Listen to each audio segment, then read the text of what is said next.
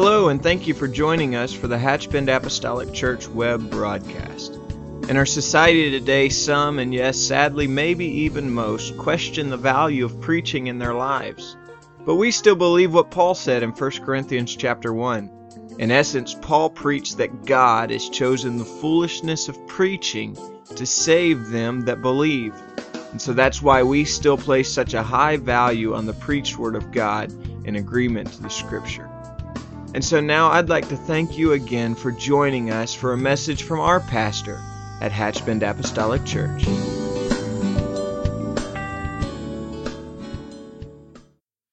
want to take just a few moments and finish our lesson from this morning. I'm not going to take but just a few moments, and I'm serious about that. But certainly it's these next few moments that to me are some of the most meaningful. And so as I said earlier today when I began this lesson, that was certainly asking all of you that were here to make an extra effort to try to keep some continuity across what we were talking about a moment ago and now where we're headed in the next few minutes. I'm thankful for the church. As I mentioned a moment ago in my closing statements, the church is my connection to the body. It is the body of Christ, and it is my connection to heaven here on this earth. And there are days that I certainly need to hear from God, and I'm thankful that I have the privilege to do that through prayer and through the study of His Word. I'm thankful that I also have the privilege to do that through different mediums, whether that's listening or watching sermons or church services or conferences. And we're very privileged in the hour that we live in. The world has become a lot smaller through technology, and we're able to even participate in conferences or meetings that we're not literally able to attend. But despite all of those things, there are still times that I need a warm touch and I need a voice that can speak to me in my life. And I'm thankful for the church, because you see, all of our encouragement doesn't come just through the pulpit ministries of the church. But many, many times we're encouraged and lifted and strengthened just by the camaraderie that we have within the body of Christ. And so I'm thankful that the church is my heaven to earth connect point. David was hiding from Saul in the cave, and he had some very hard times, very difficult times, but he knew that God was with him. As a matter of fact, as I mentioned earlier, David wrote several psalms and songs during this particular time, and so it's apparent to me that God visited him through angelic host to encourage him and to strengthen him during those times. But also there were with him 400 other men that came from all four corners of the earth, so to speak. They were distressed, they were in debt, they were discontented. They came and they camped around David. And I want you to do the best job that you possibly can envisioning this, not just hearing the words, but literally envisioning this. Here is David, a man after God's own heart, God's anointed, His elect, and His chosen to be the next king of Israel. But David was at a very dark and desperate time and season in his own life. And so he went to the cave Adullam. And then the Bible says that 400 men came to him. These men, distressed, deaded, discontented, and they camped around about David. In the truest sense of the word, he needed them as much as they needed him. He was training them, and they were, in their own right, they were strengthening him. This is the church. This is a great snapshot of the church. The church is not a building that we go to, although I certainly believe and will always believe in corporate worship. Our times and seasons of coming together, it is scriptural. The Bible even says, forsake not the assembling of yourselves together. So much the more as we see the day approaching, we certainly need church. And I'm thankful that not only do we teach and preach from behind this pulpit, that we need far more than what just the ministries of this church can offer, but I'm thankful that we have a responsive congregation, that when we go to various other functions, whether that's children's or youth or ladies or men's conferences or camp meetings, whatever it may be, that it always does my heart good to look out across that audience and see such a great nucleus of our church body that is literally present at those venues. because I realize that if we can take some of this home, we're going to be better. We're going to be better people. And so it's not the building that we attend. The church is not just a club that we join or a meeting that we're a part of. It's an army that God is putting together to stand strong, to stand shoulder to shoulder in every circumstance of life. The church is here to protect. The church is here to protect. Amen. If we're going to protect anybody, if we're going to stand up for anybody, we ought to stand up for one another. And so when the spirit of gossip and rumor mills begin to churn, there ought to be something that rises up in us that says, wait a minute, this is my brother, this is my sister, and I need to stand by them and encourage them. Amen. I understand that everybody, or at least a lot of people, it's human nature to have kind of a proclivity or a bent to like to hear gossip. You may be seated. It's just there. It's just that nature. When somebody says something, when they start talking in hushed tones, it's our nature to lean in. But we need to be protectors of one another and encouragers and supporting. It's Adullam's cave. Now, there's a double point that I want to close with here, and I feel like it's very important for us to understand this. So please listen, because I feel like what I'm about to share is as important as anything that I have shared up to this point. There's an old adage that simply says this: birds of a feather flock together. I know you've heard that. At least you understand the message behind that statement. But I want to draw your attention back to the moment that David was in this situation all by himself. And very, very quickly, in summary, we're just going to take still small snapshots of David as we go back to that moment in time. Here is David in this situation all by himself. Then his family joined him, and then these degenerate men became drawn to him. So if we could just roll the footage back to that particular moment and stop the frame at that exact moment in David's lowest state of mind and spirit. We understand the great victory song that come out of this. But let's just go back to this moment in time. Here is David alone, literally running for his life. He was a man without a country. And so if we just stop this at this moment in David's lowest state, if you wound the physical body, you're going to see visible signs of that wound. If you're cut, you're going to see blood, because something on the inside is going to make its way to the outside. Even if you're not cut, if you're hit hard enough, if you are hit hard enough, then blood's at least going to come to the surface and bruise. There's going to be a sign that the body was struck. Something on the inside is going to come to the outside.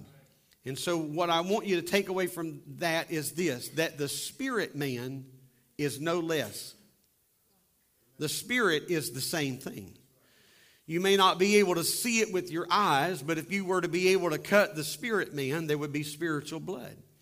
If you could bruise the spirit man, there would be a visible spiritual bruise.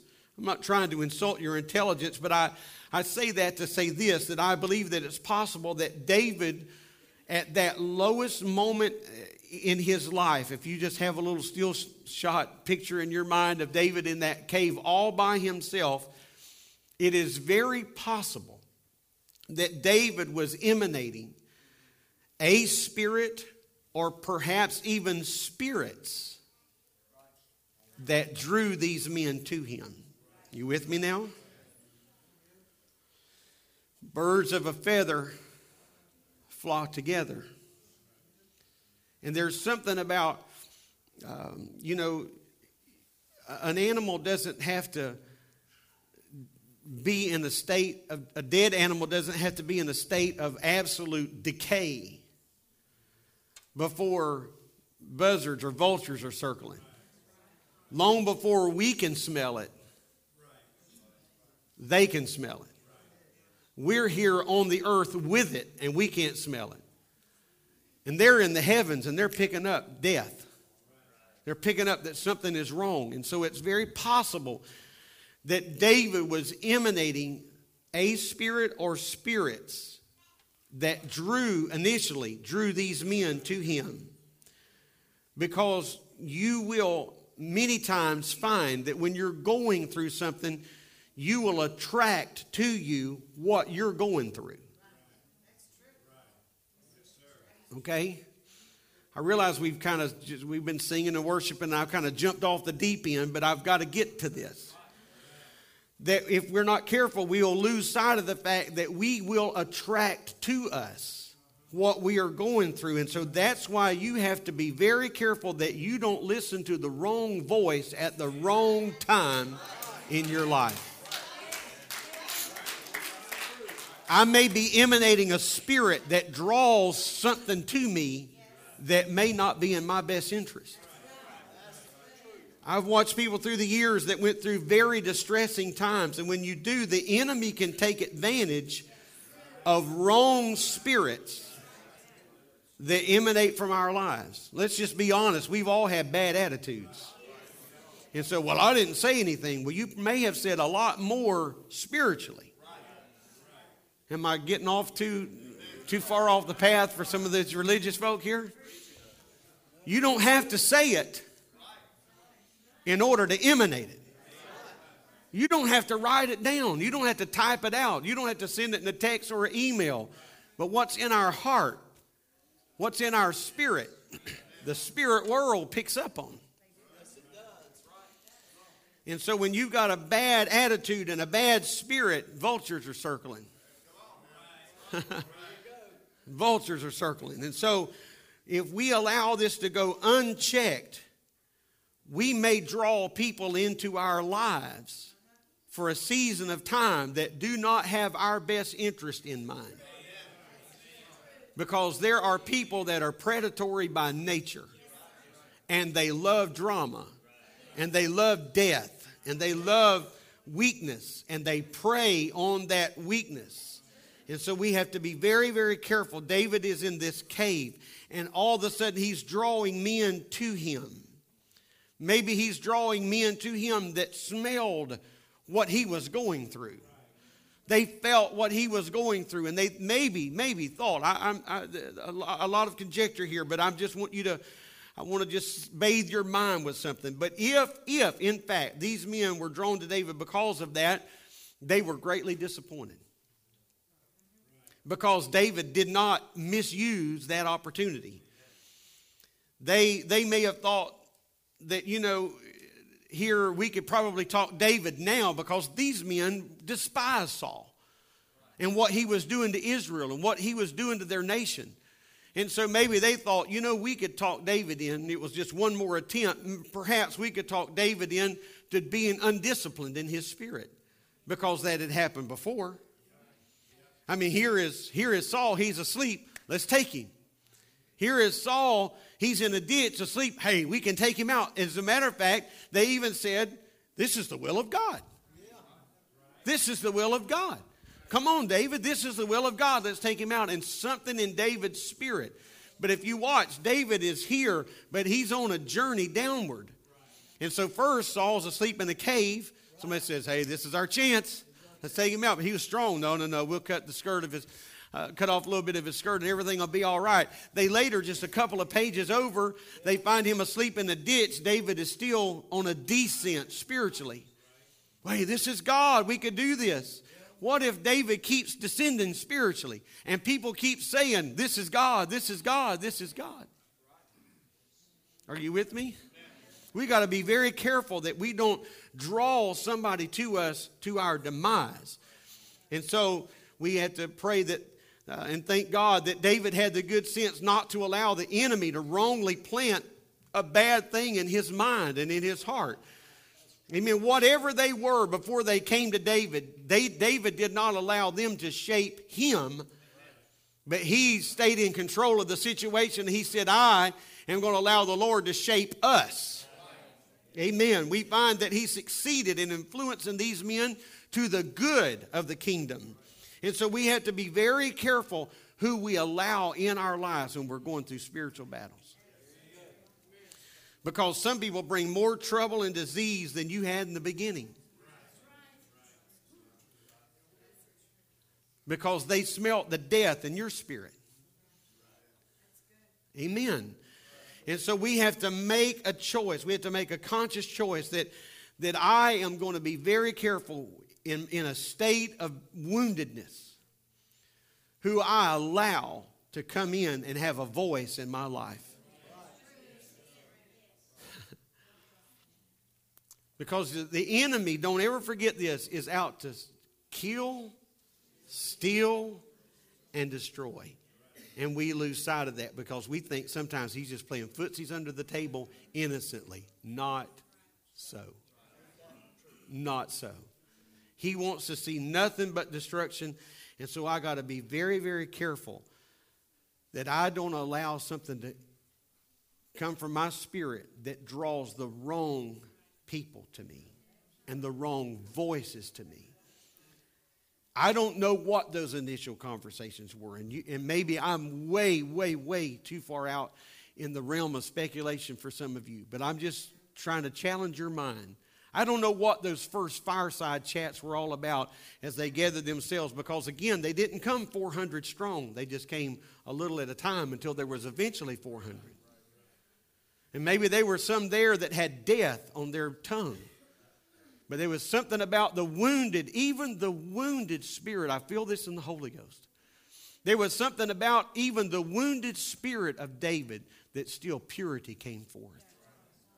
Because he was a man after God's own heart. He was disillusioned. Saul wasn't just an average man that was trying to take his life. Saul was a man that he greatly revered. A man that he considered to be a friend. And so even in his wounded condition, David kept somehow his heart pure with God. He was disillusioned with the process. I'm going to tell you something. If you hang around long enough, you'll get disillusioned with the process. Amen. You will. The very laws sometimes that protect us, pinch our toes. But we need to be encouragers of one another and share what we have as a blessing to one another. And when somebody has a bad attitude, we need the good spirit of discernment to realize when somebody just needs to get something off their chest, because sometimes we just need to get something off our chest. We don't need somebody just trying to cork every hole right away. Eventually cork it and don't let me bleed to death. But right now, let me discharge this. My wife and I sometimes say to one another, we just kind of begin a conversation and say, I'm going to say this and then we're done. Right? I'm going to say, we're not camping out here, but I got to get this off my chest. Some of you are misreading me. I'm not talking about us. Not. Some of you think, oh, they argue. All right.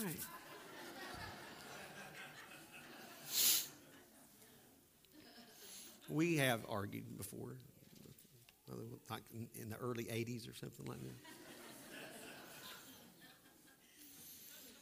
But just things that are boiling up in our spirit. I got to get this out, but we're not camping out here. I just got to get this out. And so it's at that moment, she doesn't want me to say, oh, that's not how it is. That's not, and it may not be. And I don't want her doing me the same way. I got to get this out. But I'm not camping out here. But I think one by one, these men started picking up in the spirit, in the wounded spirit of David. He's not after blood. And David, therefore, was able to start turning the tide of the heart of these men instead of these men turning the tide of his heart. This, my friend, could have had a much different outcome if David had become the influenced instead of the influencer. And so the church, Adullam's Cave, is not a picnic. The church is not a rose garden. There's thorns here from time to time. But it is God's provision for us. And it's a much better alternative. And in the local church, even in this church, God is welding together a mighty army of faith. The church. Good, bad, ugly, great times, low times, times of harvest, times of drought. I'm thankful for the church. Amen. Let's stand together in Jesus' name. Can you lift your hands with me? Let's pray together. I love you, Lord, today, and I thank you for your goodness and your mercy.